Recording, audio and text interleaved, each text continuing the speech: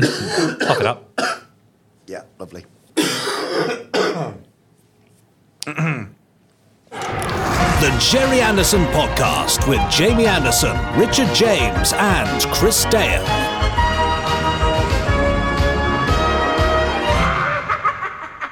Did you have a nice birthday? I had a lovely birthday. Thank you for that amazing surprise. It's a great pleasure. How on earth did you fit it all in the box? Well, I'm quite the expert. Yeah, you are. Cramming these things in. How often do I have to feed it? Twice daily, I'm afraid. Twice daily? For now. I mean, after 6 months, once a day will be fine. And will it need repotting?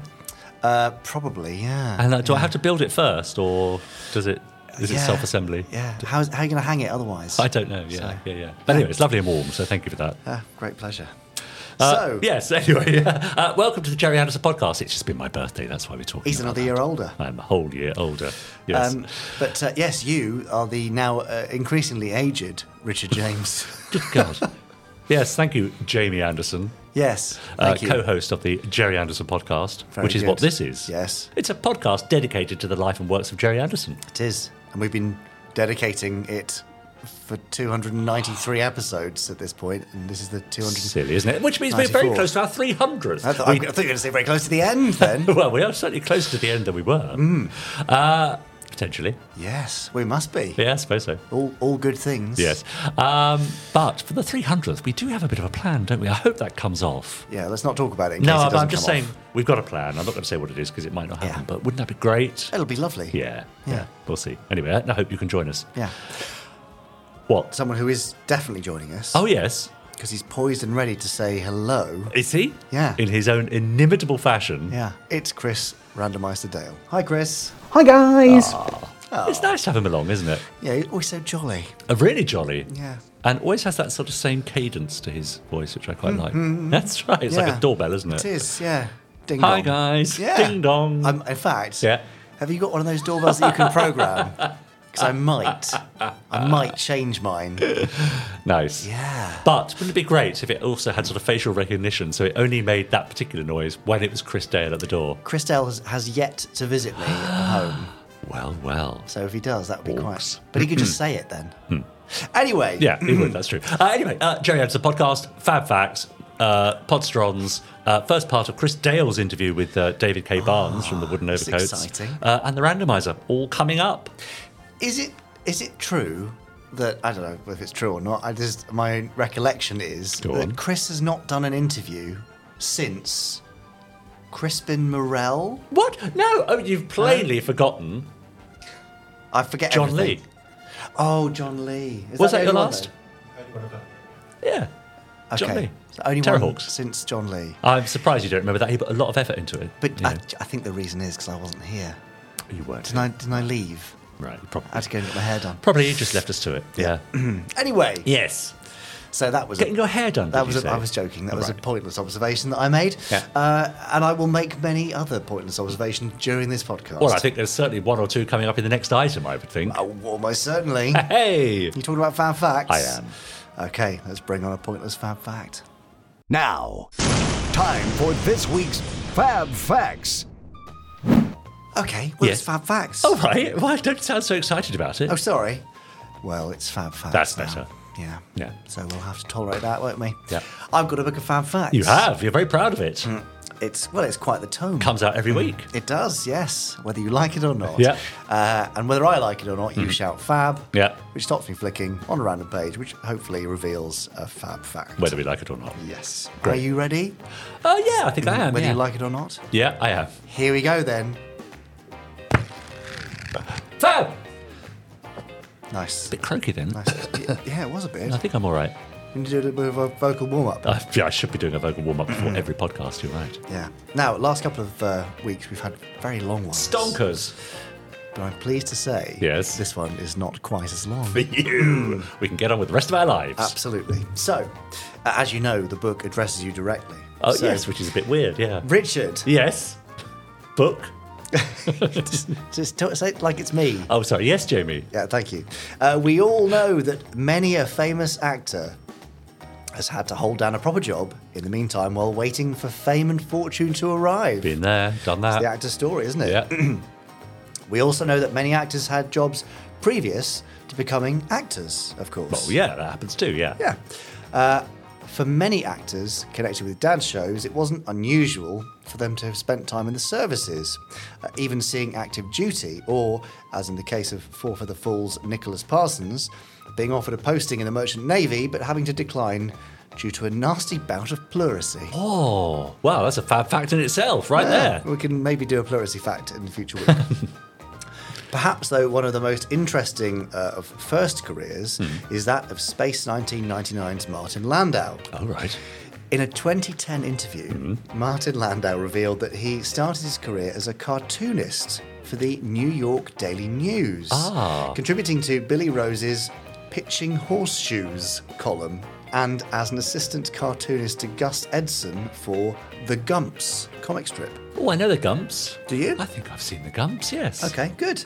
Landau explained, I started on the New York Daily News as a kid when I was 17 years old as a cartoonist and illustrator. And I was being groomed to be the theatrical caricaturist. Oh, it's that very sounds amazing. specific, isn't it? And I know if I got that job, I'd never quit. So I quit. I'd go to opening nights and the PR people would give me 8x10s of the dress rehearsal, and I would go home and do a drawing of the cast. Nice. Which would appear in a Sunday paper. Oh. If there were 2 openings that week, 2 drawings. Yeah. The old fellow who had the job was retiring, and I had the ability to do it, but I knew I wanted to go into the theatre. I mean, I wanted to act. Yes. And I knew if I got that job, which was, again, a cushy job, a very well-paying job, that I would never quit. Oh. So, while the pen might not be mightier than the sword, as far as Space 1999's Commander Koenig was concerned, it was almost mightier than the Comlock. Oh, yes. Wow, what we would have missed out on if he had continued on that career path. Well, and for Mission Impossible. Mission Impossible, and, Ed Lugosi Wood. role, all those things. Yeah, I mean, Oscar winner Martin Landau. Yes. Crikey, would have been denied all that. He may not have met Barbara Bain. No. Barbara Bain might have married someone else entirely. She might still have played Helena Russell. It's possible. Had another Koenig. Who could that have been? Could have been Leonard Nimoy. Could have been. Nimoy and Barbara Bain. Yeah. Would he have done more sci-fi, do you think, Nimoy? Yeah, probably. Oh, yeah, he probably would, wouldn't he? Yeah. Of course he would. Of course he would. A couple of years at Pinewood, I'd do that. Yeah. Yeah. Gosh. But if you look online, I think there are some examples of Martin Landau's Space 1999 scripts where he has adorned the cover Nice. with a load of sort of little cartoony sketches. Ah. So yes, Podsterons, do you know of any other careers that Anderson stars and those behind the camera Yes. may have had in former lives? Yes. Do let us know, podcast@jerryanderson.com. Nice. But until next time, that brings us to the Yeah, end go of on. this week's Yeah. Cartoon fact. Thank goodness. Thank goodness. Had to be. Yes. Lovely, that's great. Martin Landau, very talented man, I think, in all sorts of areas.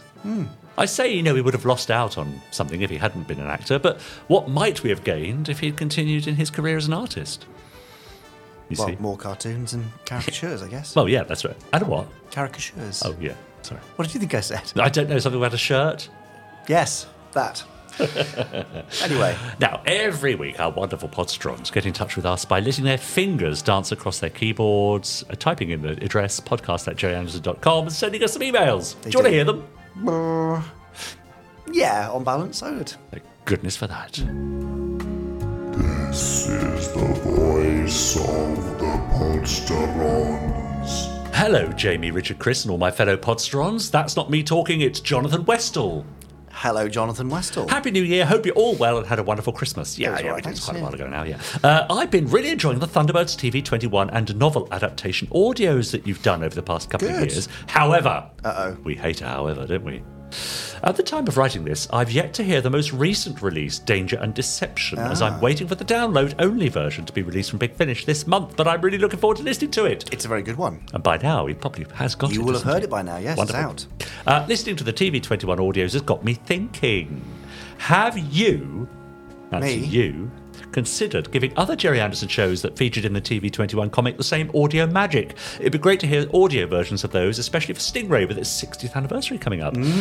Looking forward to seeing what's coming up from you all this year. Keep up the good work. FABSIGPWOR 1010, Jonathan Westall. Thank you, John the Westall. Well, as you may recall from us talking about it last year, we finally have the rights from ITV to create new stories in audio and written form and graphic novels. So while it's lovely to revisit those TV21 stories, isn't it more exciting potentially to do brand new narratives, brand new adventures? Well. So we're certainly not saying no to any more TV21. But you're sort of saying, why? Yeah. Aren't you? Yeah, because, it's lovely to do them, to reinterpret them. Yeah. But, they already exist in one form. So Yeah. what an amazing freedom to be able to tell some new stories. So I think that's probably the focus for the next little bit anyway. But I'm really glad you enjoyed them because they were a great proving ground for that as a format and for the new cast and for writers and all that sort of stuff. So Great. Lovely. Yeah. Perfect. So I've got one from lovely Duncan Moss. Oh, yes.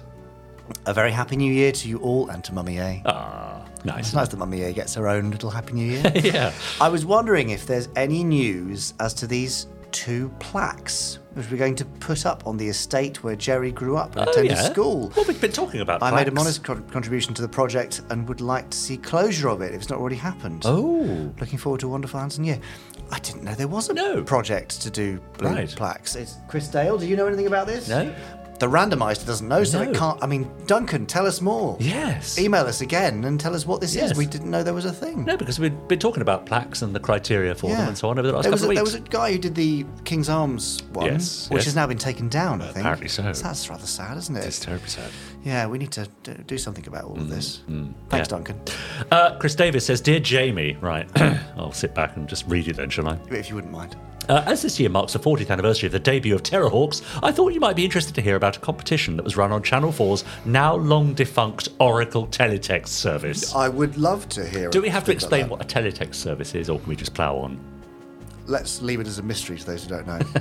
Back in the October of 1983, while I was still at school, I was browsing through Oracle's Blue Suede Views pages when I came across a competition offering 2 signed Zeroids featuring the autographs of the cast and producer, Jerry Anderson. Very nice. In order to win this, all I had to do was answer one question and send it in. This I duly did, but never having had any luck in winning competitions, I did not have very high expectations. So you can imagine my surprise when I checked the pages sometime later and discovered, much to my considerable amazement, and considerable amazement it was at the time, that I had won one. Amazing. Attached to the email are photographs of the Zeroid, and there it was. We saw that. Thank you for sending it in, along with the letter from Julia Newby, the editor of Blue Suede Views Reviews. Remarkably, after 40 years, the inflatable Zeroid is still holding air, and the autographs are still legible. Hope this proves of interest, and keep up the good work promoting your father's fab legacy. With kind regards, Chris Davis. That's lovely, isn't it? It really is. Yeah. It really is. Go on. Can I also say, yes, good for you, Chris, but I do say that with a note of jealousy. Yeah, I bet you do. You know why, don't you? Well, because you want inflatable Zeroid. I always wanted an inflatable Zeroid when I was a kid, and they didn't have them by the time I wanted one. Oh. And so I spent quite a long time trying to make my own. Oh. So any shop that I went to with Dad and I saw a globe. ball, it wasn't like a football size, but a bit smaller. Yeah. I would buy it, take home, try and find a way to paint it to make it look like and I never really succeeded. So Chris, you succeeded where I failed. Well, isn't that amazing? Is it amazing? Well, it is amazing that he's got what you always wanted and never had. Yes, and that it's still holding air. Still holding air. Well, so are you. Thank you. But that led me to think, Podstrons at home, email us podcast@jerryanderson.com.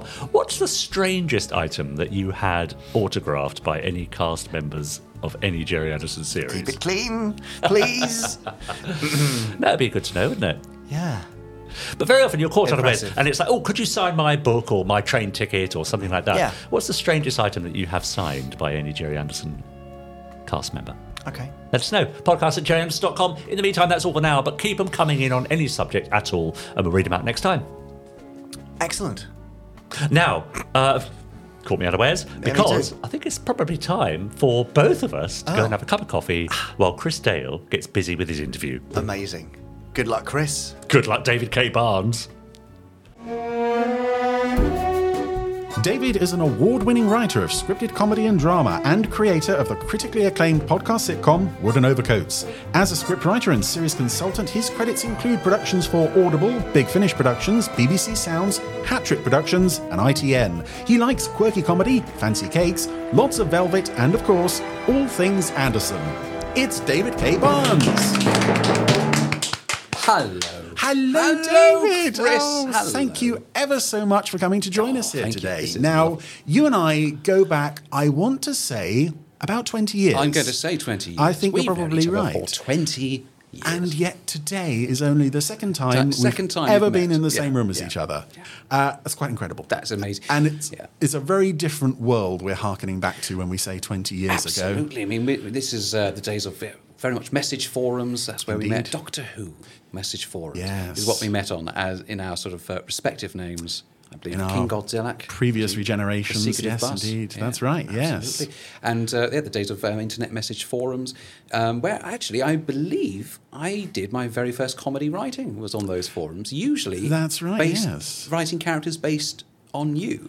I suspect that's probably right. Absolutely, yes, yeah. I suspect was I not an inspiration for like a Jar Jar Binks type You character? were an inspiration in one of your yes. for an even funnier Jar Jar Binks. Than If the you one can we got- imagine if such we- a thing, that yes. we got on screen. Absolutely. But even longer than we've known each other, on and off, you have had a slight appreciation for not all things Anderson necessarily, but certainly Thunderbirds, Absolutely. Captain Scarlet, Absolutely. and one or two other things. Indeed. No, I'd say that Thunderbirds is the very first televisual love that I think I had.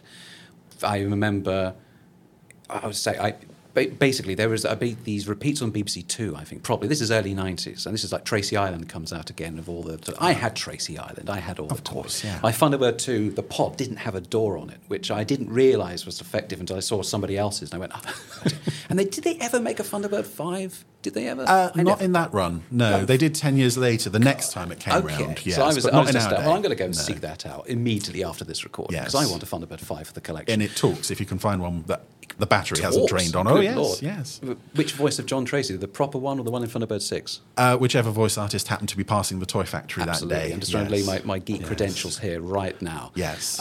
But yeah, there was this. There's all these the repeats, and I think it was my uncle who'd put together this taped on BBC Two of various episodes of Thunderbirds, and that tape became a sort of holy grail for me. Like I'd go and see every weekend when my parents wanted a bit of time to themselves. They'd pack me off down the road to see my nan and my aunts, and they said, "Oh, keep him quiet. We'll put the Thunderbirds tape on." So almost every Saturday, and I was delighted to watch this tape. 5 episodes of Thunderbirds, which I think cemented it as the program, which was the most exciting show ever made. They were Trapped in the Sky, of course, great one to open Oh, with. yeah, Why not? absolutely. Sun Probe, which I absolutely adore. Oh, Sun yes. Probe. I think that might even be my favourite, possibly. of the It's lot. up there. It could be my favourite. So, I hope to get into that. Operation Crash Dive, a sequel, right there, Yeah. episode 3. More Fireflash? Planes crashing into the waves. Day of Disaster, the one of the rocket convoy going "Ugh," and falling off the bridge, cracker one. And the last one to round it out, to cement it as the ultimate children's show, Attack of the Alligators. Oh, my goodness. What a collection. This is a dream compilation. 5 episodes is on the most peerless television ever made, right there on one tape. Absolutely. I watched that over and over again. It wasn't until much later I realised there were another sort of 20, 21, no, more than episodes goodness, yeah. out there. Absolutely astonishing. And so I absolutely loved this. And then as I grew up, there was Power Rangers and then Star Wars and then Doctor Who, which is still one of my great loves now, to the extent I even write for it sometimes.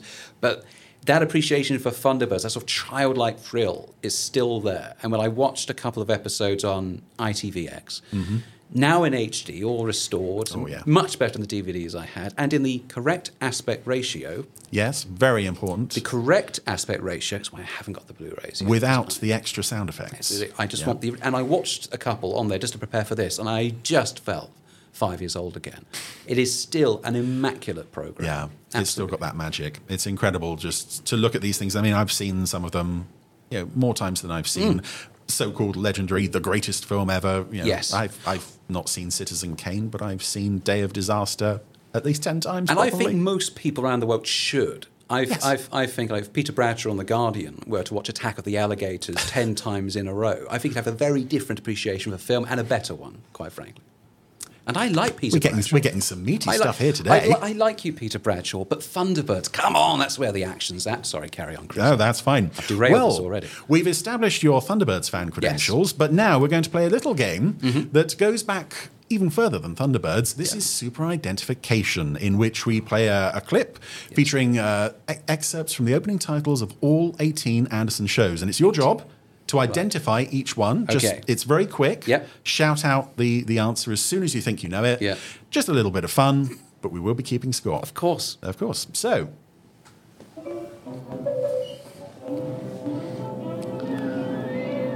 Torchy the Battery Boy? Was that a thing? That looks like Fireball XL5. That seems too early. I don't know. That's... Who are you? This is astonishing. What's happened? Is it Supercar? hey, that's Yes. I got one. That'd be Fireball XL5. That's right, yeah. Okay.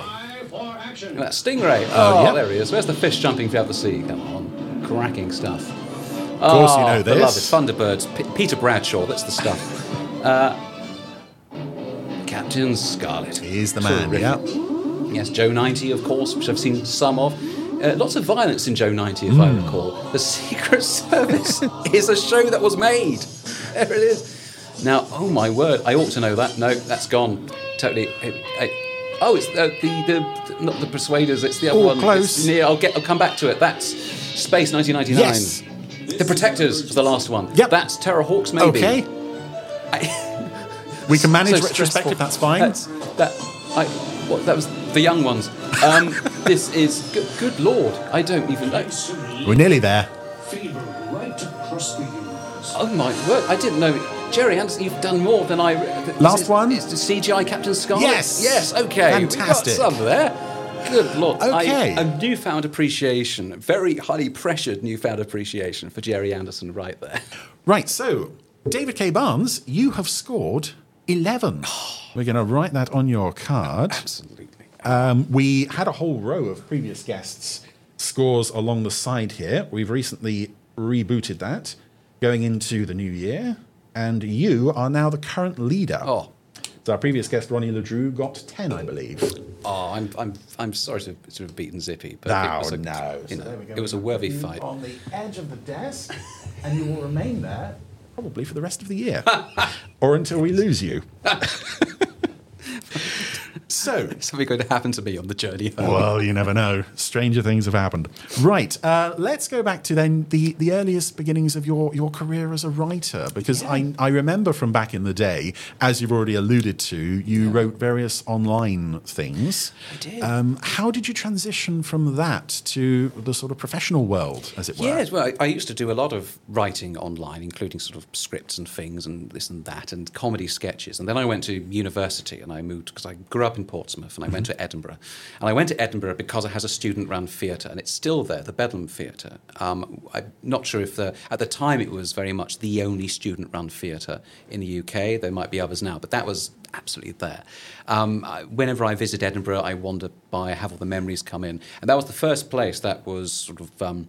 that allowed me, that sort of was lax enough to provide me with a budget to put on some of the things I was writing. And I used to do sketch shows, and then I moved on into full-length plays, usually things which I would sort of come up with an idea, stand on a stage, come up with something, and then they give me a budget, and I'd have to go away and write it, which is, I can tell you, not the way it should be done. And I learnt that the hard way. I never learnt by those mistakes. But I did all these comedy plays, and then ended up moving to London, where it is incredibly expensive to stage a play. Yes. It's incredibly expensive to stage a play in London. So around about this time, I think podcasts were becoming a thing, as indeed I hear they still are. They are indeed, yes. And me and some friends, they had this idea for a comedy film, like a short film, that wasn't going to quite work out. And they said to me, well, look, you've just done a sort of a radio comedy thing at university. What about this? And we had a chat and bounced ideas around, and we created the show called Wooden Overcoats, which is a sitcom set on a fictional Channel island about rival funeral directors. And that went on for about 4 seasons or so. And from that, which was done very much on a budget of 2p, trying to get a studio and get lots of lovely actors, wonderful voice actors from all over the shop involved, from those who've been on telly decades ago to those who just, actors who are very new now. And we created that, and from there, that sort of turned into a very happy career so far, in which I've been able to write other comedy programs. I now have a script editor for Audible and other places. I'm writing a Radio 4 play at the moment. And I've done lots of little bits and pieces, and of course, Doctor Who. I've got to write for Doctor Who a few times. When I go home from this, I've got to edit a script that was due in several weeks ago. Oh my goodness! Well, we mustn't keep you, but we will. Yes. So with your writing, including, as we can now say, the award-winning Wooden Overcoats. It's kind of you to mention that. I wasn't going to bring that. That's fine, because we haven't yet won an award. We haven't won anything. No, well, they will. I know British Podcast Awards, Best Fiction 2023. Wooden Overcoats. No, I can talk to a few people. Oh, we're in then. Thank you. Yes. But going back to things like the Anderson shows and Doctor Who, do you feel that those have had an influence on your writing career beyond just sort of like name-dropping things, slipping in little in-jokes and such? Absolutely, because I often put in in-jokes and references to sort of random... I'm fairly sure Hackenbacker has turned up in several of my scripts as a background name. But what I would say is actually, I think Thunderbirds, honestly, is a terrific show. I mean, obviously all are, but Thunderbirds in particular, because of the 50 minutes of Thunderbirds compared to, say, 25 for Captain Scarlet, Stingray, it's a wonderful exercise in dramatic structure. When you look at any really good episode of Thunderbirds, and you've got, and it's accentuated by the 3 ad breaks, the fade to black, and that's the end of the act. So 4 acts. Act 1, 15 minutes, set up a situation, those characters, why are they important, why do we care, what's going to go wrong, what does go wrong, bang, straight into an ad break. That's a lot to cover in a quarter of an hour, and they managed it, on all those episodes. I think, is it 32 episodes actually? 32, I got it wrong and the earlier. 2 films. 32 episodes in the film. So you've got 50 minutes there. You then have about an extra 10 minutes of just, let's enjoy the disaster a bit more. There's no point in setting it up if you're not going to have fun with it. And fun means people being terrified and more explosions. 10 minutes of that, and our heroes sit there going, oh, crikey, what are we going to do about that? You then go, advert break, fantastic. Wow, we're really excited. Into another 10 minutes. Those 10 minutes, we're going to get our heroes there, sort themselves out. But then things have escalated even more. The building's actually fallen down, or some idiot's going to throw in more sort of alligator juice into the river. It's all even worse. Will the heroes get there in time? Quarter of an hour at the very end. This is when they come in and they save the day, and it's very exciting. Something's about to go wrong, or something goes, or an elevator car tips and smashes into another commercial airline. But it all eventually comes together, and then bang into your end credits. That is a lot of ground to cover in 50 minutes. But just the sheer the sort of the machinery, the construction of all that they managed over those 32 episodes. That's how you hook in children, along with all the explosions and all of that. It's meticulous attention to structure and dramatic detail, and that is something I think I've always tried to keep. I've not always succeeded, but I've always tried to keep with me. And because it works in comedy. Comedy is most of my work is in sitcom or in sort of light-hearted comedy adventure or Doctor Who style fun adventure. And you need that attention to structure and detail to know, right, we can't just have half an hour of people sitting around doing nothing. You've got to have an explosion at the 10-minute mark. Yeah. A Dalek needs to turn up there. Our character needs to lose his trousers there. That kind of thing. That attention to detail, I think, has always stayed with me from Jerry Anderson from the age of 5. And with Thunderbirds as well, the extra time, you get to appreciate the characters more. Absolutely. Not just the regulars, but I think that one of the great strengths of Thunderbirds is you wouldn't care so much if you were looking at complete strangers who had a building about to fall on top of them. Absolutely. If you have a family that you've got to know over the first 10 or 15 minutes of the episode, you care. Yes. In theory. Because was End of the Road one of the... Because I know there are about, 10, maybe a dozen episodes which were made as half hours before they were told. Is End of the Road one of the ones that was extended? Because I remember that as having a lot of character work. Because that's the one about a chap who works for a company and then he's in a truck, tipping over the edge of a precipice with bombs in it. But there's a nice sort of bit in the middle where he goes to Tracy Island and he's sort of, chatting up Tintin, and they've got a thing going, and Alan's a bit jealous, and all of that isn't necessary to get him into a sort of a little truck that's going to go over a cliff. Yeah. But it's nice it's there, and you do care about all these people. I have a feeling, and if I get this wrong, I'm never going to forgive myself. I have a feeling that's not one of the ones that was extended, but I've always felt that it is very much, you can see where the extra material would have gone in. Absolutely, because that's one where you also think to yourself, I suppose it makes sense, because one of the things toward the end, they go, how are we going to rescue this guy without revealing our identities? Because he's literally been to our house. Yes. Like, we invited the bloke over to our gaff, and now we've got to try and save him from this truck. what do we do about that? So but then you look at things, I suppose, like the Uninvited. That must be one of those ones which was added material, because that's when I think so. Scott crashes, and then there's a lot of back and forth to Thunderbird 5 where we're going, yeah, that's 10 minutes, quick, let's get on with the episode. But even that works. Our main characters, the two guys are in the sort of a truck, and they're in the desert in the middle of nowhere, and they've got a connection to Scott, and it just adds a lot. It does add a great deal. And City of Fire, that family trapped underground, you've spent a lot of time with them. Yeah. You do care about these people. This is an ordinary trio of people. You've got to spend time with these people. Absolutely, yeah. So speaking of structure, we're going to look now at a clip from an episode that you have already mentioned. Yeah. This is a clip from Sun Probe, and you have mentioned this. Yeah. A, for structure, but also B, for the way it uses music. Absolutely. So let's take a look at that. Oh, that's good. I like that. We are now certain that the solar spaceship has been saved. I want to be the first person to say thank you to International Rescue for their... Wait, folks, here's more news. This is disastrous. It can't be true. According to the tracking stations, Thunderbird 3 has not altered course. It is heading straight for the sun. Stay tuned. Gordon, what's happening? You're not pulling around. Father, the retros must have failed. We've got to get through the brains right away. Look at that. It's That's beautiful, terrific. yeah. Just beautiful. Hello, Father? And it still holds up so many years later.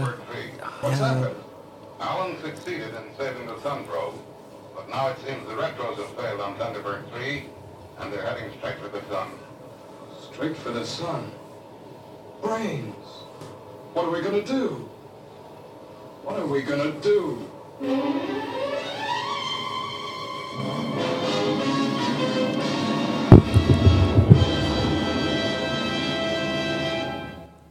Yeah. Now that is dramatic stuff. This sort of structure. I was so excited I actually hit the mic and did thousands of pounds worth of damage. Oh, that's fine. We've got backups. But that's it. It's about the structure. It's the thing that lingers a lot in my mind is the use of music. Barry Gray's fantastic music.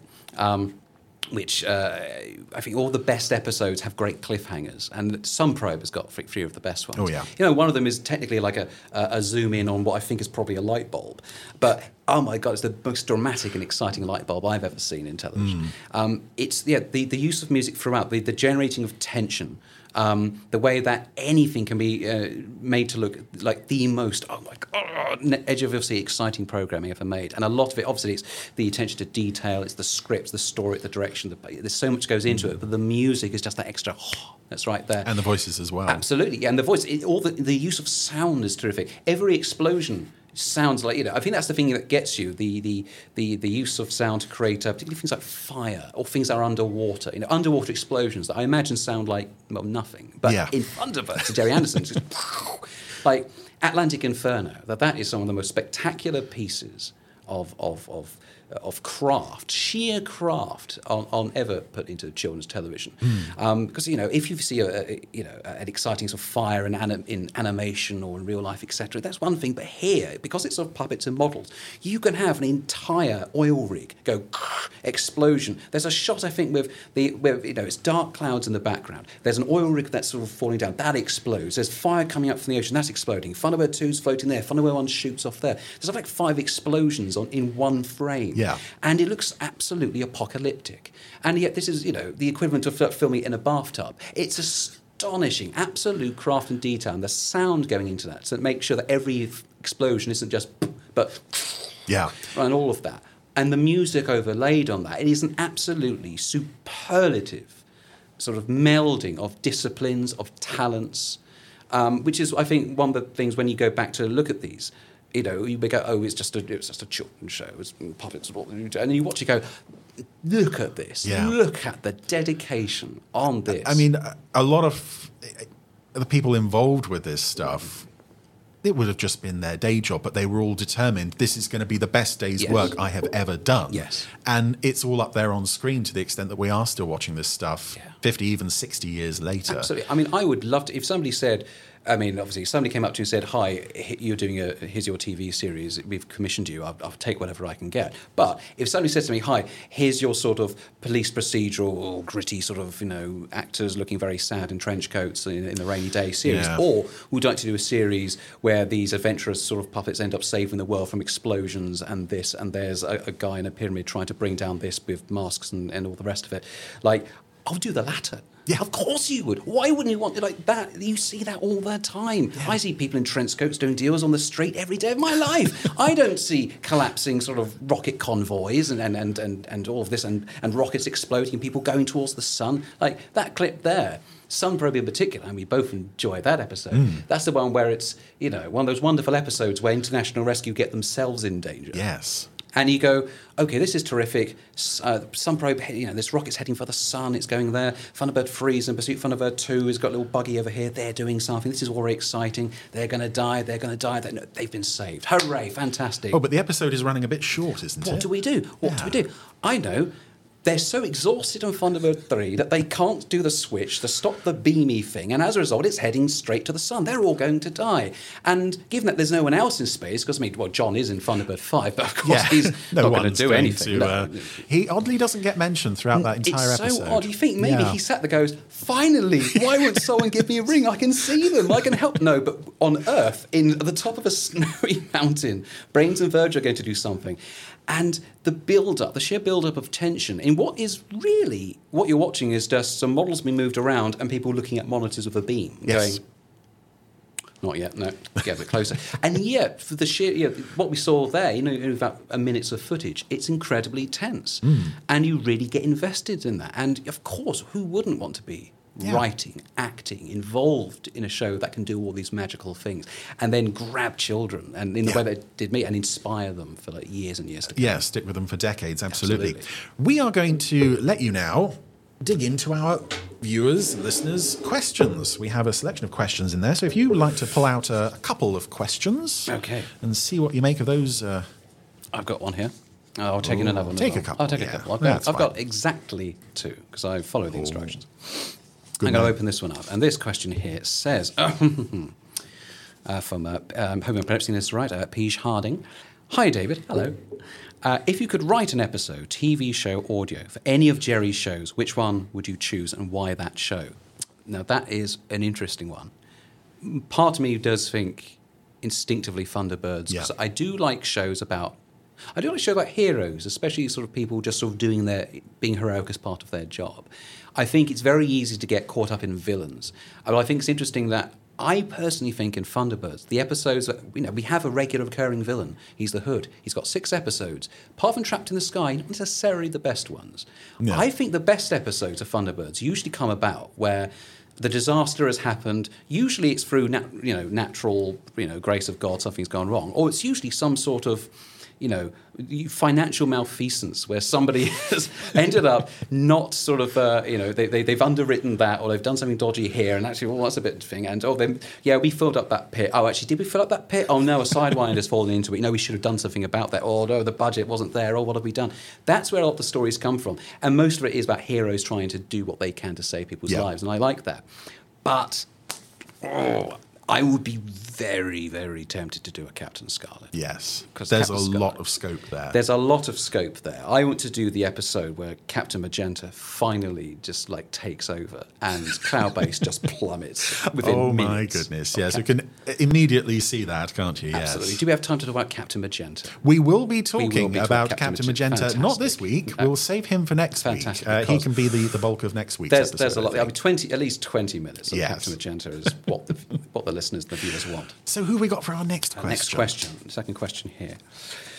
Richard Goodborn, which Anderson property, aired or unaired, would you like to bring to life in your style? Ooh.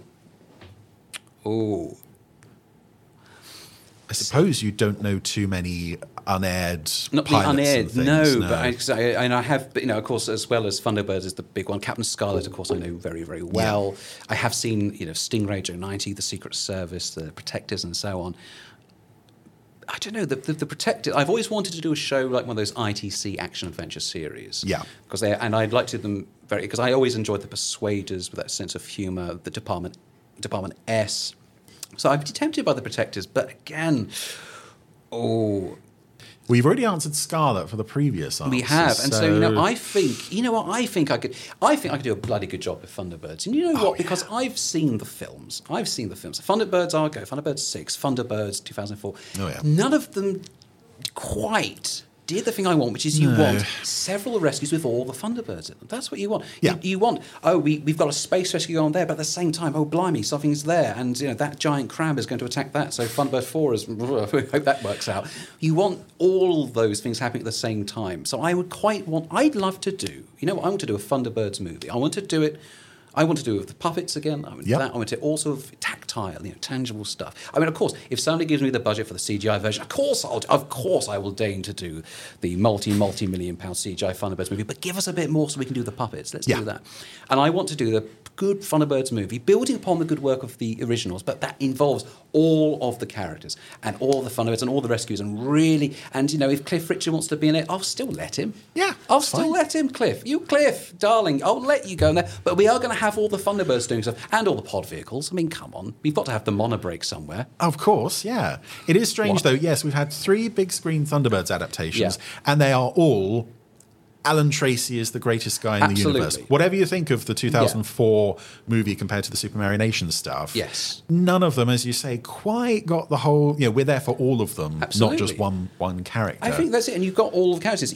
I'd certainly find something for John to do. I always liked John. He only got one rescue. You have a fan out there now. I'm glad, because John Tracy, I know that Jerry wasn't as big into him as perhaps I was, but he only got one rescue in which he got to go onto a boat, mooch along, go, yeah, you're doing that all right, and he pissed off again. Yeah. Like, come on, John, you've got more to offer than that, son. And I will make sure he gets it in the film, which I am doing, once you finance it, please. You heard it here first. I want a job, please. Please. So, as a writer, as an editor, does your experience in that field kind of affect the way you view the shows? Can you watch them completely, just accept them for what they are, or is there part of your brain that's thinking, oh, hold on, I would maybe no?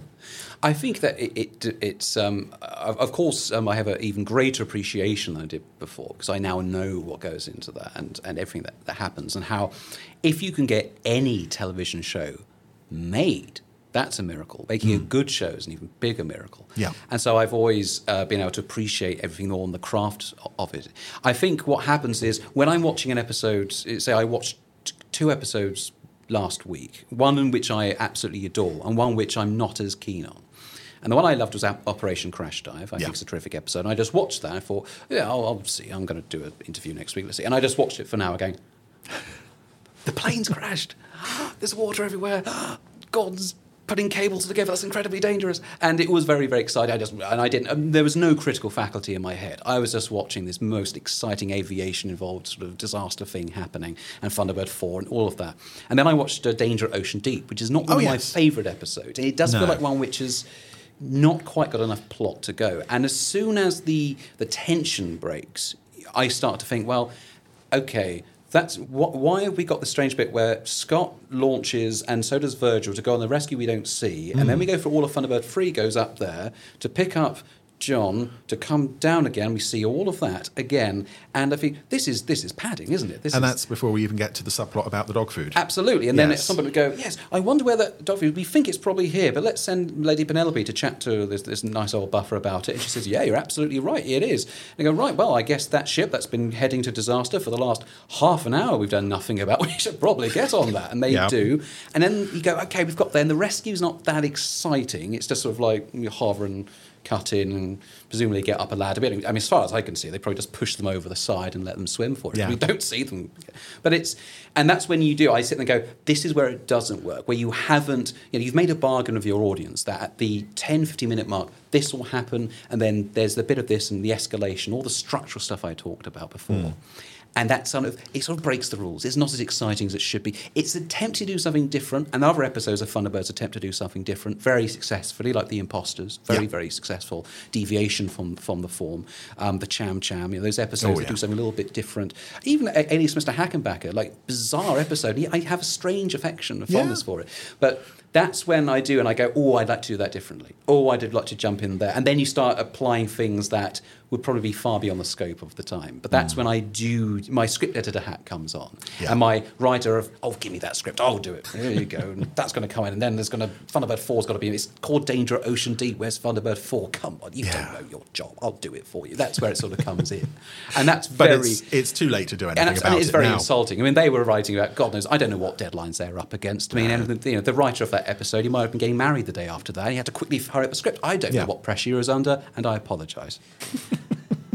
And on that note, let's go into our questions tin again. We've got a couple more questions you can have. I picked out a couple. Two, that's exactly fine, again, a couple. Sophie Davis, hello. I love wooden overcoats. Terrific start.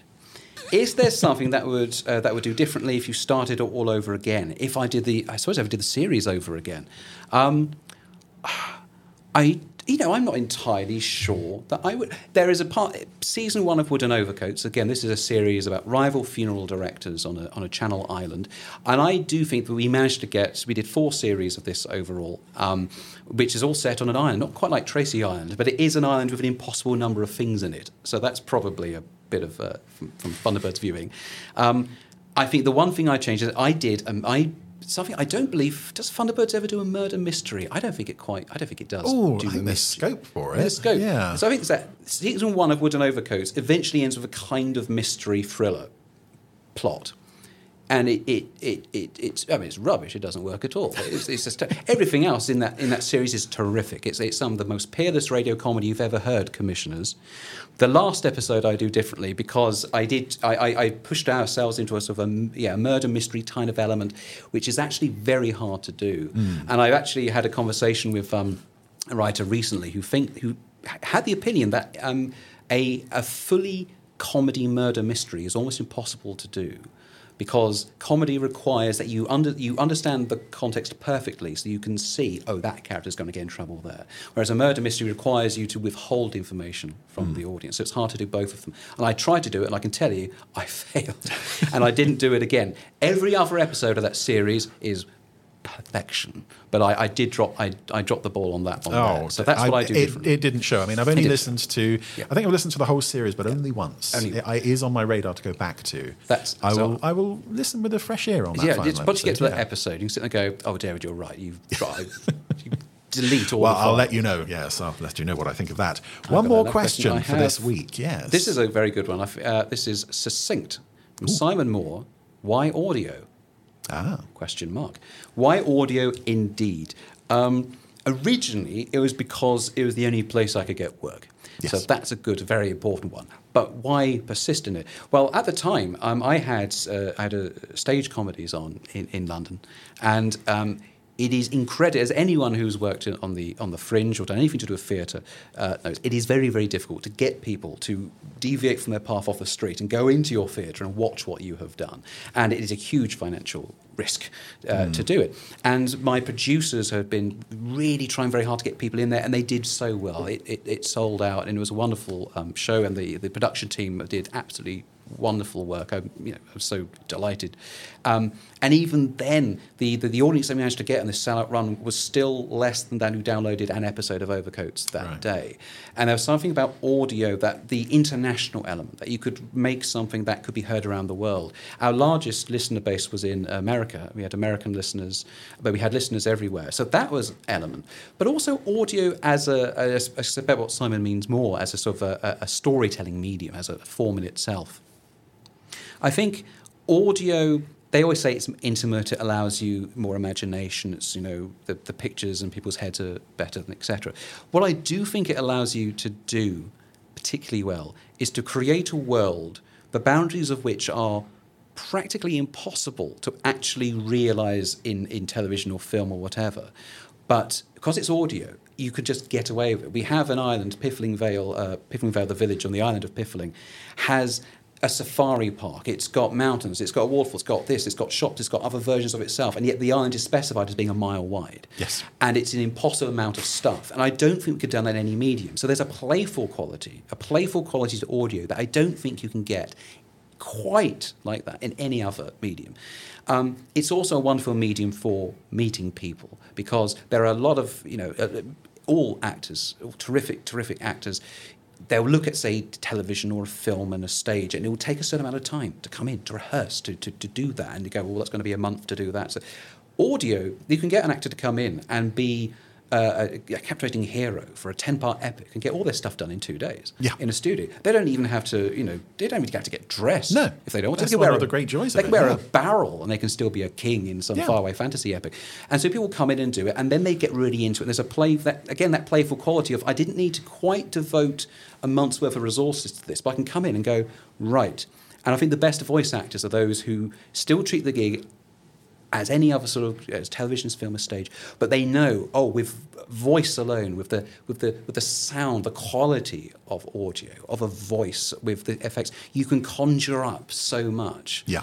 I saw one. I had lunch only today with one of your guests for a previous episode. Yes, indeed, Ronnie LeDoux from the last 2 weeks. And yes. I asked him about what it's like to create a voice for like a puppet or a visual thing. And of course, he's somebody who. You said you look at it and you intuit, you play, but he has an instinct. Voice actors, great voice actors, like the actors they had in Thunderbirds, Captain Scar, they have an innate intuition and facility for going, what is the voice? What does it need to do? How do I make that happen? Then how do I deliver that in the way which hasn't quite been heard before? And I think that's it. There's a certain, when you don't have to run around and go, we've got to build the sets, we've got to do the costumes, crikey, how do we do this? And there's a special effect.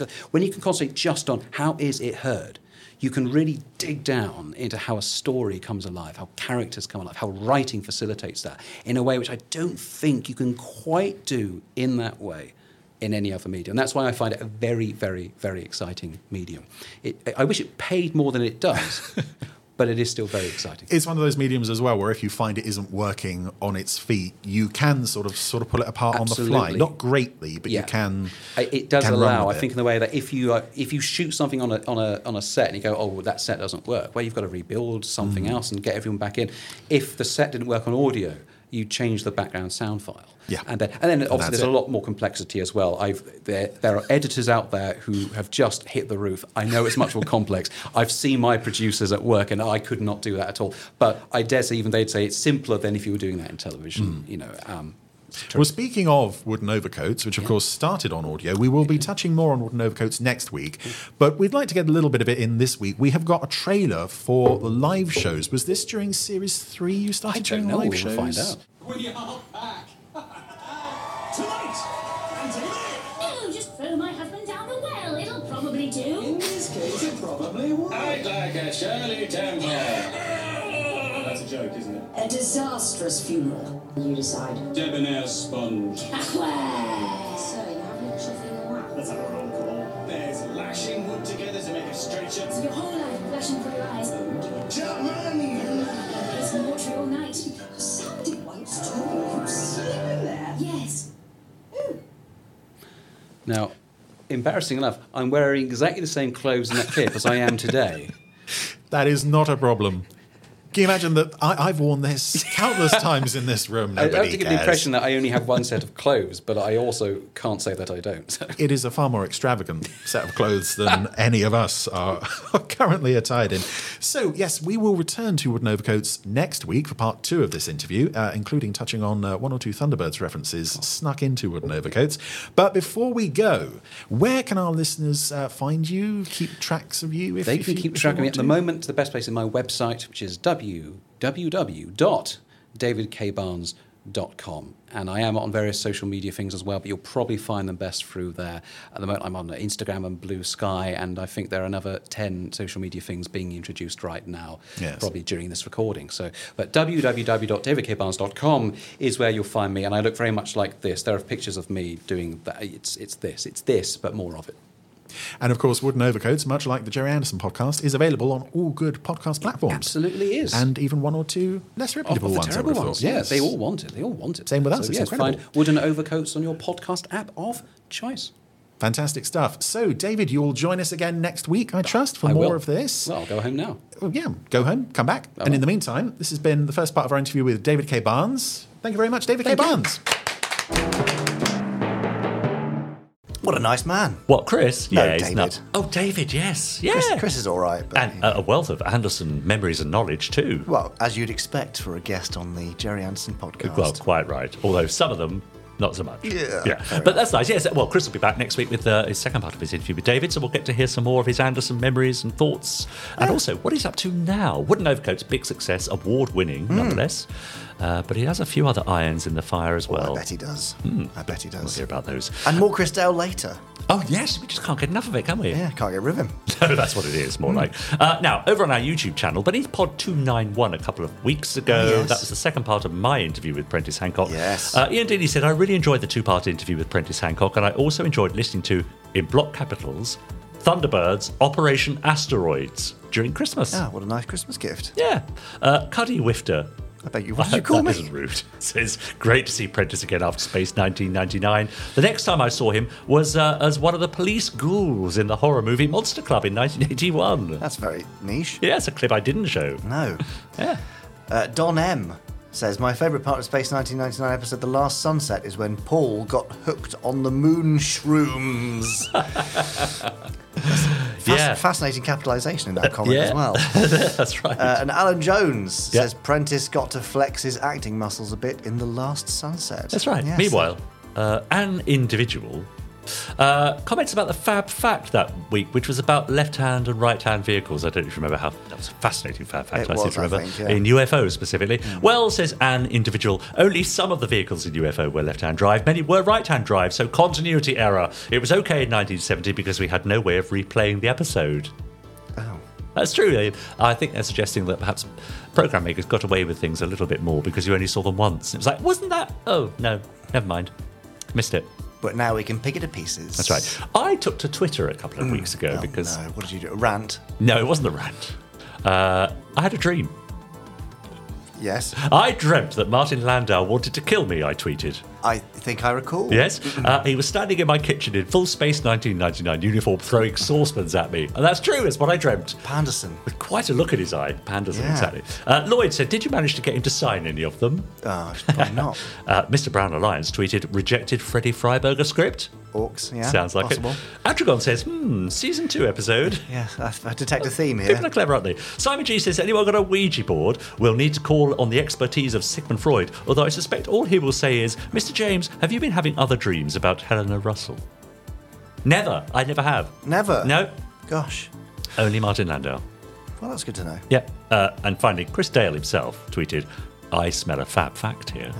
Yes. Fib fact. Could happen. All for now. Keep them coming in. Comments beneath the YouTube channel are always interesting to read, and some of them more interesting than others. And also, we don't really read out tweets anymore because, well, a few people have left X recently, and people don't seem to tweet so much about the Jerry Anderson podcast. Fair enough. But if you do, hashtag it Jerry Anderson podcast, and I'll read that out too. Yeah. You've been on Threads? I think I signed up for Threads, and I think I posted a GIF of Nicholas Courtney, and I left it at that. Well, that's the best way to do on all these social platforms, really. Yeah. Exactly. Now, I think it's time that we kicked back, put up our feet, made ourselves a nice cup of coffee, and let Chris Dale and David Barnes have a go at the old randomizer. Quite right, too. Shall we? More Chris, please. Over to you. So, David, thank you ever so much for joining us here in Slough today.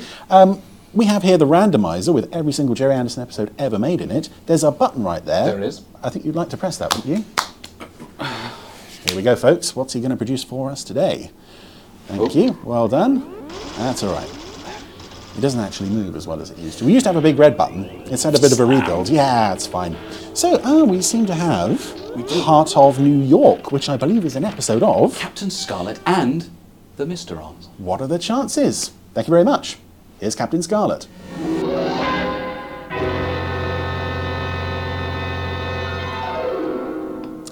Well, David, thank you for agreeing to sit through this with me, as it was your pick on the randomizer. It's only fitting that you watch this. Can you remember when we used to watch episodes together remotely? It was on MSN Messenger, wasn't it? My goodness, back in the day. Yes. Pre-broadband, pre-anything really. Watching this on DVD and firing comments back and forth with each other. Why is the cat shooting Captain Scarlet? That is a question that we We don't really have time to go into it, I don't think, no. So long as a cat stalks along a street, turns Yep. around, shoots Cat Scarlet. there he is. Francis Matthews. Indeed.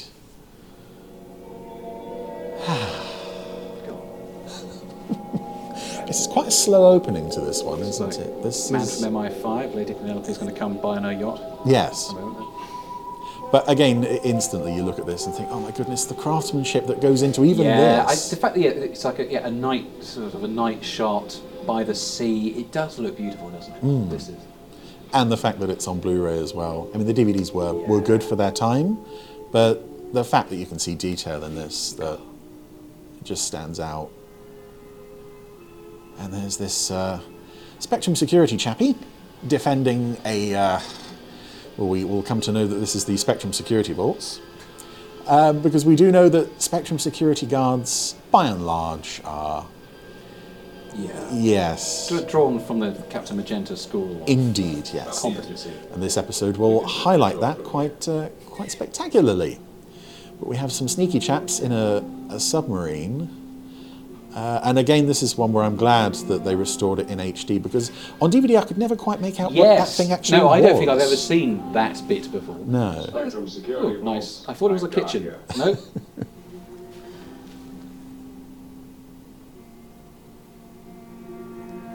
Come on. No, I'm sorry, there's no one else around. No one wants to talk to that guy. Yeah, even there, I can't make out what that actually is meant to be. It does remind me a bit of, is it Octopussy, when Roger Moore is in the there's a crocodile. Yeah, the crocodile, it flips up. Yes. We've got a couple of pairs of there's footsteps. Suspense, there's tension. I don't know what's happening, but there's intrigue. I'll pass on the message in the morning. Note-taking? Note-taking, it's doing a shopping list from the wife. The guard's coming out. Give me the disc. And this puppet on the left was always playing villains. Yeah. I have a feeling the one on the right only appears in this episode. So they've now thrown down a thingy. Nice little cake tin that's been thrown down in front of our officer. And meanwhile, this Spectrum security guard is just enjoying the night air. And now there's a flashing light to look at. I do like the wetsuits that they have in Superman Nation. Yeah. There's a nice sort of sleek, slightly kinky aspect to divers in this series.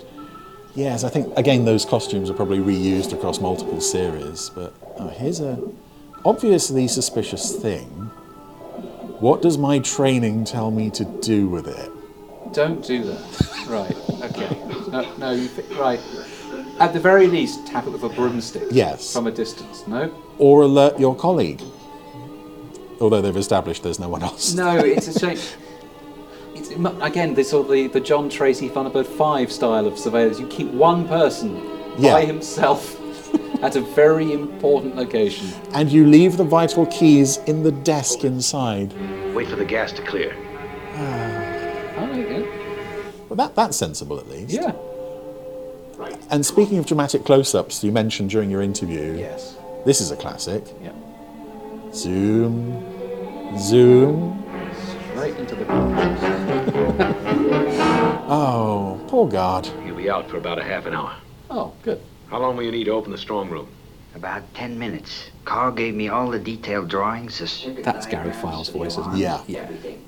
I'll get the equipment. Right. And he is, I think, an underrated voice artist in these shows. And he's one of those where you can't always be sure whether it's him or not. There's one or two where they're just so good at disguising themselves. Well, I've taken care of the alarm system. One little bang in the right place and she's open. Get back behind the table. It's a terrific voice cast. All these programs. Yeah. You know, it took me a very long time to know that David Graham. I knew he was Brains and Parker. It took me a long time to realise he was Gordon. And it's so, because Gordon is just Brains without a stutter, but I never got that. You know, there's still characters David Graham plays that I go, is that really him? Yeah. We've done it. The door's opening. It also took me a long time to realise that you were hearing the same voices across multiple shows. Absolutely. Like, I didn't realise until, I think it was an episode of this, and suddenly hearing Captain Grey, and I thought, oh right, that's Steve Zodiac's voice from Fireball XL5. Why is he there? A great format this, doing this every week over the opening credits. Yep, but over the characters as well. But we are getting story, and it's different every week. Mm-hmm. Like, the idea of the villain tells you what they're going to do each week is, on the face of it, a strange choice. But the War of Nerves does justify it, and I think this is a terrific format. It is one of those elements of the series that does get criticised heavily, that they basically phone up their opponents at the start of each week and say, this is what we're going to do, try and stop us. Yeah. But it is... That's the point. Yeah, it works very well. And this just always looks beautiful. Very chilling. Captain Black. There he is. Terrifying mask. Absolutely terrifying. Children's programme. Oh, yeah. So when was the last time you actually sat down and watched an episode? It's been a while, because I watched an episode of Thunderbirds last week to prepare for this. And I've not seen any Captain Sky for quite a while. It has been a number of years. Actually, I think I got the Volume 1 Blu-ray. Oh, yeah. So I've seen it a few years ago. Grade A security. This guard must feel like an absolute plonker. Oh, yeah. Whoever opened this strong room door knew just what they were doing. But that puppet playing the guard had been Spectrum guards in previous episodes. And obviously they've just plonked him down there. But I like the fact that he's just gone from failure to failure to failure. Never gets a break. But this is sweet. I love the rainbow colours shooting out of his back. How is he? Is he all right? Nerve gas, but he's fully recovered. I'm glad to hear it. Go on. We're inside. I like to think he's wearing those colours. He's like a peacock. They never quite make sense, though. There's a red one and a blue one. There's a green one. There's a goldy one. But then we've got lots of other colours that don't quite fit the lineup of captains. Well, it doesn't sound like the work of the Mistrons. I wanted you to check it out first, but now I think we can leave it to the Spectrum Police. I love that as well. I don't think they're mentioned in any other episode. Yeah. Spectrum Police. I can't be bothered. Get someone else. Yes, Colonel, we'll leave immediately.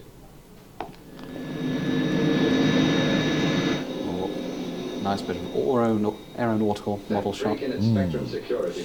It's nice as well that we get an opening sequence that doesn't seem to tie in with the larger story. Because I think this is a clever idea in its concept of the criminals. Yes. It's rare that you get any sort of sense in this show how much the general public know about what's going on. Yes, absolutely. No, it's because the opponent, once you've got the Mistrons, it's quite difficult to get somebody else in. But actually...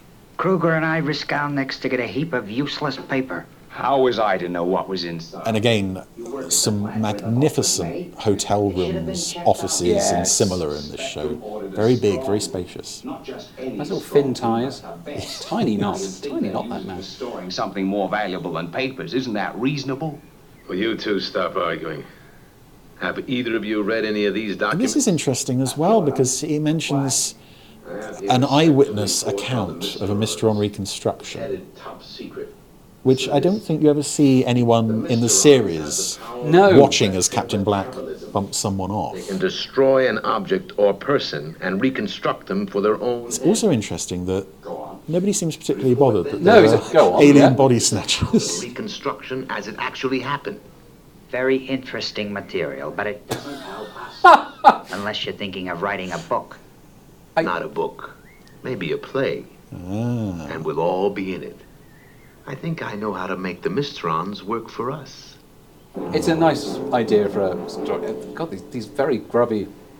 This looks like a very poor part of town south. There's a newspaper stand there as well, and in HD you can see it says something like Himalayan disaster, telescope write-off. Oh. Do you remember there's an episode in the Himalayas with a telescope, which would have been made before this? Shadow of Fear. Shadow of Fear, that's the one, yes. And I'd never noticed that before the Blu-rays came That's an excellent detail. along. No, that's the sort of detail you'd never notice. No. And also the newspapers are going along, being blown in the wind. Yeah. Again. It's detail that they never would have had to put in. No. But they did it because they were professionals. Bank, New York. The gold reserve for the whole eastern seaboard is held in there. Thanks Do you think it'll work? Sure it'll work. Inside an hour, we will all be Mistrons. I do love, as well, the plan within a plan element going on here. That the Mistrons don't really need to do much with this. No, they just sit back and go, well, we'll just let this go on. We had this whole plan schedule, but no, if they're going to, crack this going, then, yeah.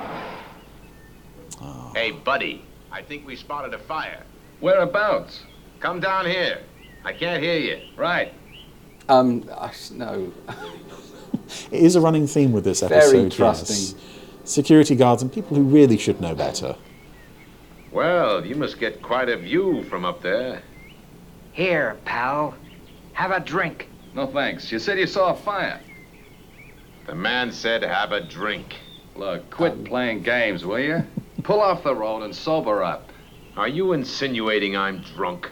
Well, the smell of liquor. It is a slightly grown-up element to this scene as well. Absolutely. Friend, keep the speed down. Because I used to sometimes write for sort of licensed properties based on family, stuff like Doctor Who, etc. You're not allowed to have references to alcohol or drink in those, And so actually here, that's that time when you could throw in alcohol. You could have the entire episode about Mr. On's spiking champagne, and that's your 25-minute family. Well, one of these guys was smoking a cigarette earlier, and you wouldn't get that now. Gosh, we sound old now, don't we? Back in our day. Oh, dear. Right, get the dummies out of the trunk. If we can roll the car down to that clearing, it'll be in full view from the tower when it goes over the edge. I love that they've got the resources to not only throw dummies of themselves together, they've gone out and bought replicas of their own clothes, and they've got a spare car from somewhere. But it's just, as a kid, you don't think about how the plan doesn't quite come together. Yes, at the moment you think, okay, your plan is, you're going to make yourself look like Mr. Ons. This is quite convincing. I wonder how that will help you, as opposed to bring down Spectrum on your shoulders straight away. I mean, presumably, someone investigated the wreck and discovered, oh wait, this isn't human remains. This is burnt plastic. Although, considering this is Captain Scarlet, there are a lot of car wrecks that never get discovered. Car off the cliff. Yes. Crash. Oh dear. And again, because they're meant to be dummies, you can get away with a slightly more grisly detail of these bodies that aren't really bodies. Oh no, the bodies have fallen out. Yes. Because we've established in the Captain Scarlet universe, every road leads to a cliff. There we go. So look at that. What a great experience. All the fire. Yeah. So I just sound like a channel. All the fire. That's what you've The car sailed right over the edge. They didn't stand a chance. They must have all been... Where's his hat he doesn't wear? Yeah. Yeah, I saw the whole thing. I suspect that could be a leftover hat from the Lodge episode, the Hunting Lodge. Oh, they're back. I saw you. You were all killed. The crash, the fire. You're wrong, Earthman. Tell the authorities we Mysterons intend to destroy the Second National Bank of New York. Tell them that when you wake up. Oh, so this is so you're diverting all security forces one would have thought to the place you intend to be. Yes. As opposed to like sending them to a different city or the other side of the world. Well, the threat was New York, wasn't it? But New York is a big place. So I hear. There's so many places they could have sent them, but it seems the Mysterons have taken over 3 men and intend to destroy the Second National Bank in New York. God, this is the first time seeing it in HD. God, that's the very colour vibrant, beaming off his tunic. Yeah. Well, I'm not going to risk Spectrum lives trying to save a bank. Put me in touch with Captain. A socialist in white. You're thinking the bank managers are off screen. It's all right, Spectrum are going to save us. What did he say? We organised a systematic search of the whole Colonel White, very much against currency. Yeah. So far, no sign of a Mysteron booby trap. Yeah, so we have green, brown, red, green, blue, brown, indigo. Several light blues. Captain Indigo. Presumably, yes, when they lose a captain, they take the bulb out. Yeah. And that's that. National Bank. I don't pretend to understand why, but if they do succeed, I don't want any of our men hurt in the explosion. Not even you. Captain Magenta. Oh yes, here comes his big scene, I think, for this episode. We've mentioned he is a fan of roadblocks. Yeah, Dex standing around with his loaded gun. A roadblock. Better ease up. Right. It's a Spectrum roadblock. We'll have to be careful. They're crack security professionals, old Spectrum. We won't get anything past them. We'll get through. There he They will. is. You could have run him over easily. It really wouldn't matter. You're standing in front of the sign that says halt, so they couldn't have read it. 01X238. Well, do roadblocks, is putting up a sign ahead of the roadblock saying slow down, there's a roadblock coming up, is that standard procedure? Don't know. You would expect people to just turn around and head back the way they were coming, but... Oh, there he is. The shades of Captain Magenta. There's the money suited shot up. for the whole series. That's the point when you go, this man should have his own show. Yes. And the fact it's so redundant as well, because, okay, he's got the Cap microphone, but presumably the radio, what they hear would have to come through the hat anyway. Yes. I don't think this is standard Spectrum equipment. I think this is a private project. This is Captain Magenta's gone, I want to look so cool. Yes. And Ochre's just far too polite to point out the obvious. 2 are negative, Captain Magenta. I'm checking on the 3rd. And yeah, Ochre is nothing of a character, but he's competent for the most part. Yes. I suppose anybody would look competent when stationed next to Magenta here. Where are you heading? Like you, Captain. Okay, they've also got the ID of government agents. Yep. I wonder if they need to do this whole Mr. On thing at all. They could have... They can proceed. You've got presumably faked ID or not. Yeah, because Spectrum are now going to know from the lookout there are 3 men. Yeah. Oh, here are 3 men. Does this tally? No, because they're clear to proceed. Thanks, Captain. We'll manage. I mean, at least Captain Magenta didn't shoot them. Clearly he was eager to do. Oh dear. Well, I've got to hand it to you, Kruger. You were smooth. He even told us they had pulled all their men back. And I think this is a scene where the puppets are being worked from below, possibly. There's no strings coming out the tops of those heads, which is, again, something else you can only really see on Blu-ray. It's interesting, I suppose the plot here being, we pretend to be Mysterons, tell them what the target is, and bank on the fact they will evacuate the area. Yeah. As opposed to, I would have thought, increase security, like evacuate citizens. Captain Black's. Hello. Yeah. Hi, Captain Black. Oh, it's a lovely reveal for it. Yeah. Hello. This is sweet as well. They've articulated the model just to wave his arm around. Captain Scarlet, Captain Blue. 3 men were reported heading this way. We're here for your job, Magenta. Yes, we let them pass about 15 minutes ago. You did what? Pass? They knew the Mysterons had changed Oh, he's beautiful. authorization to enter. Government agents, eh? Yes. And here it is. How did they know about the Mysteron change of plan? Uh-oh. That information was only circulated to Spectrum personnel. You're right. It's beginning... I told them by accident. I knew I shouldn't have done that. Mysterons the fire lookout saw in the crash. But they were checked out by the detector. This is why we need Scarlet on everything. And it is one of those things, again, where you think this is a global security organisation with a lot of things to defend, and they only ever send 1 or 2 guys. It's like, it seems that international rescue rely upon one agent, Lady Penelope, to investigate everything, no matter where it is. It's like, we've got a hillbilly in that area already, but we'll send Lady Penelope as well. Even when stuff is happening on the hillbilly's doorstep, we'll put Penelope in there. I mean, I wonder if, to a certain extent, they're assuming Spectrum won't guard the bank because in the future we've moved beyond caring about money. Maybe. But I don't know.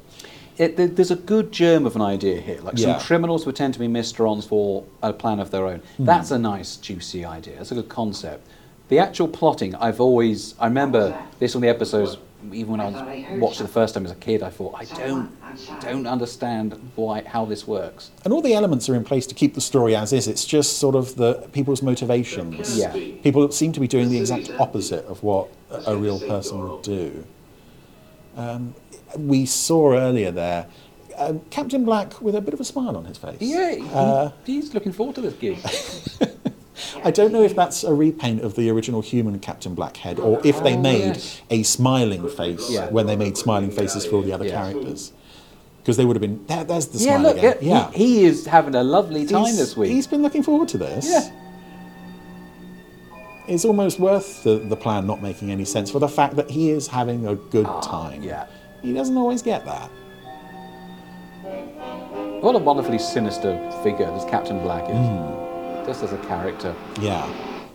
brilliant model. And the fact that he's one of our own as well. He's the fallen angel, essentially. Well, yeah, in the first episode, where it's like a close-up of him in the car before he's like transmogrified, and then the next shot is suddenly zombified. It's a terrifying cut. Close-up on the face. Absolutely. It's not like we do a merge. It's just like cut to one, cut to the next, and he's suddenly... And it's very frightening. And the fact that it's never explained as well. Perfect. Now we just need to dress as Santa Claus. And we'll... God, get a drill, yes. I'd forgotten about that. Oh, my goodness. Okay, but you must call me Santa.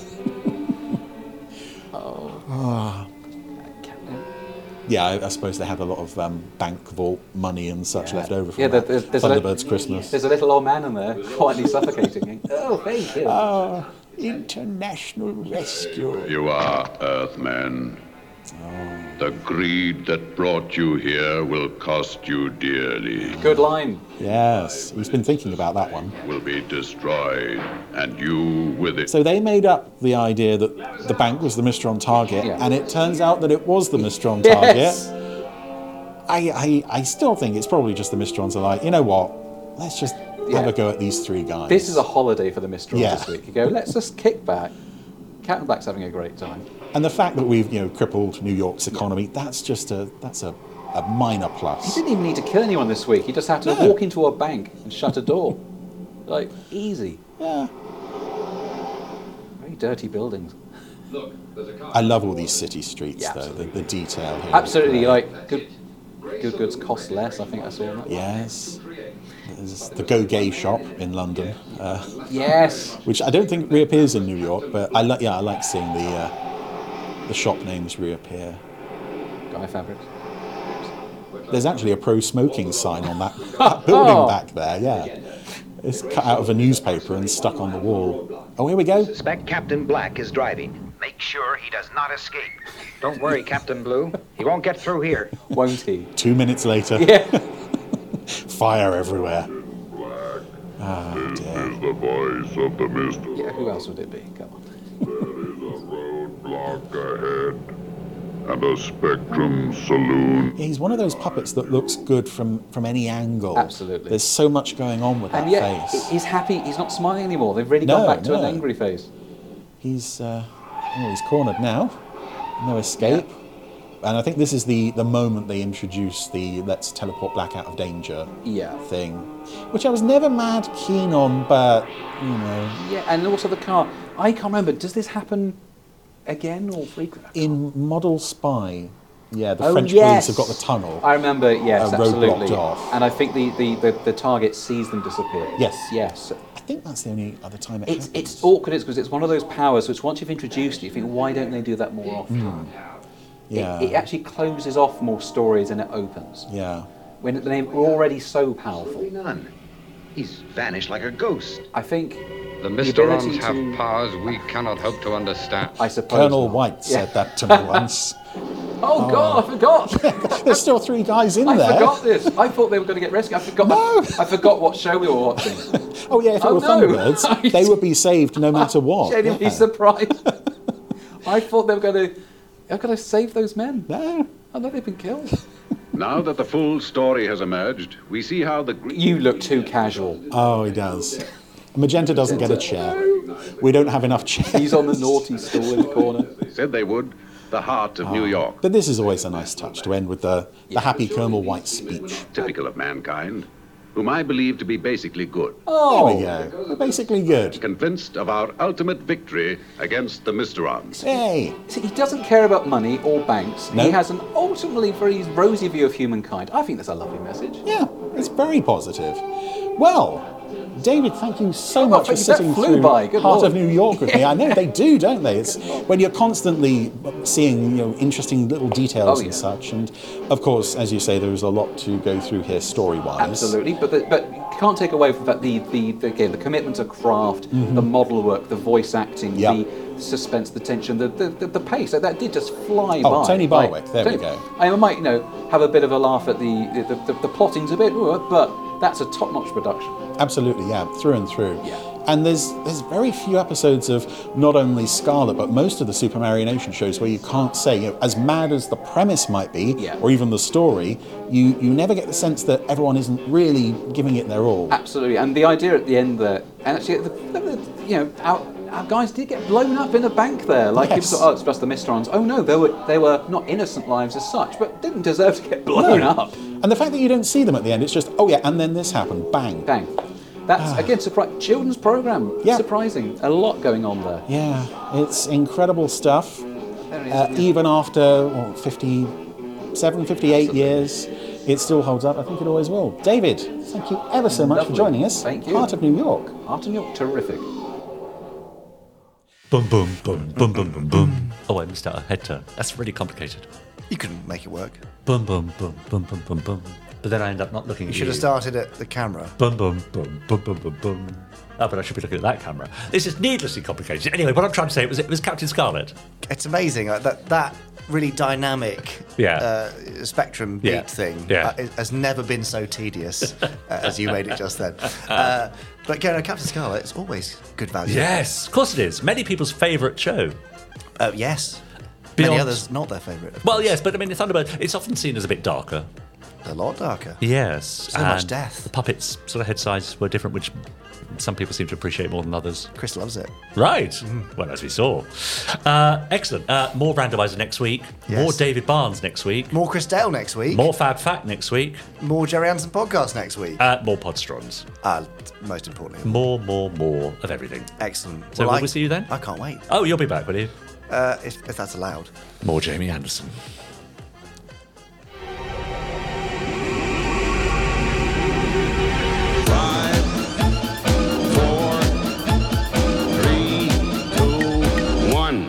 Let's get started.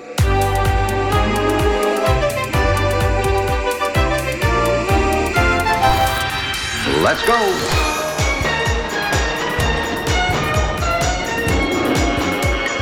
Spectrum is green.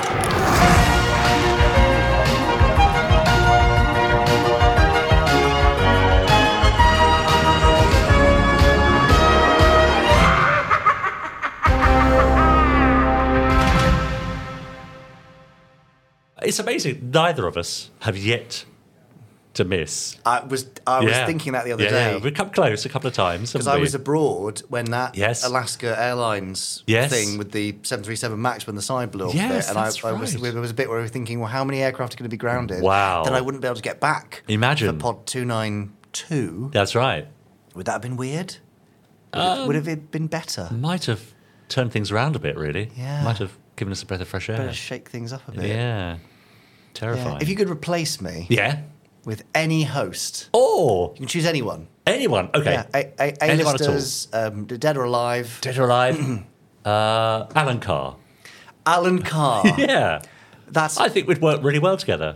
It's fascinating that you'd go for Alan Carr. What made you think of Alan Carr? He'd bring a bit more gravitas to it than you do. More gravitas, right, okay. I think more knowledge of the Anderverse as well, obviously, of course. That's right, yeah. And just an all-round nicer person, I think. Yeah. I'll see what I can do. That's fair. Just planted the seed of an idea there. Yeah. Also, I can do an Alan Carr impression, but we'll leave that for another day. I can't wait. Let's hear it in Pod 295. There's a reason to come back. Bye. Bye.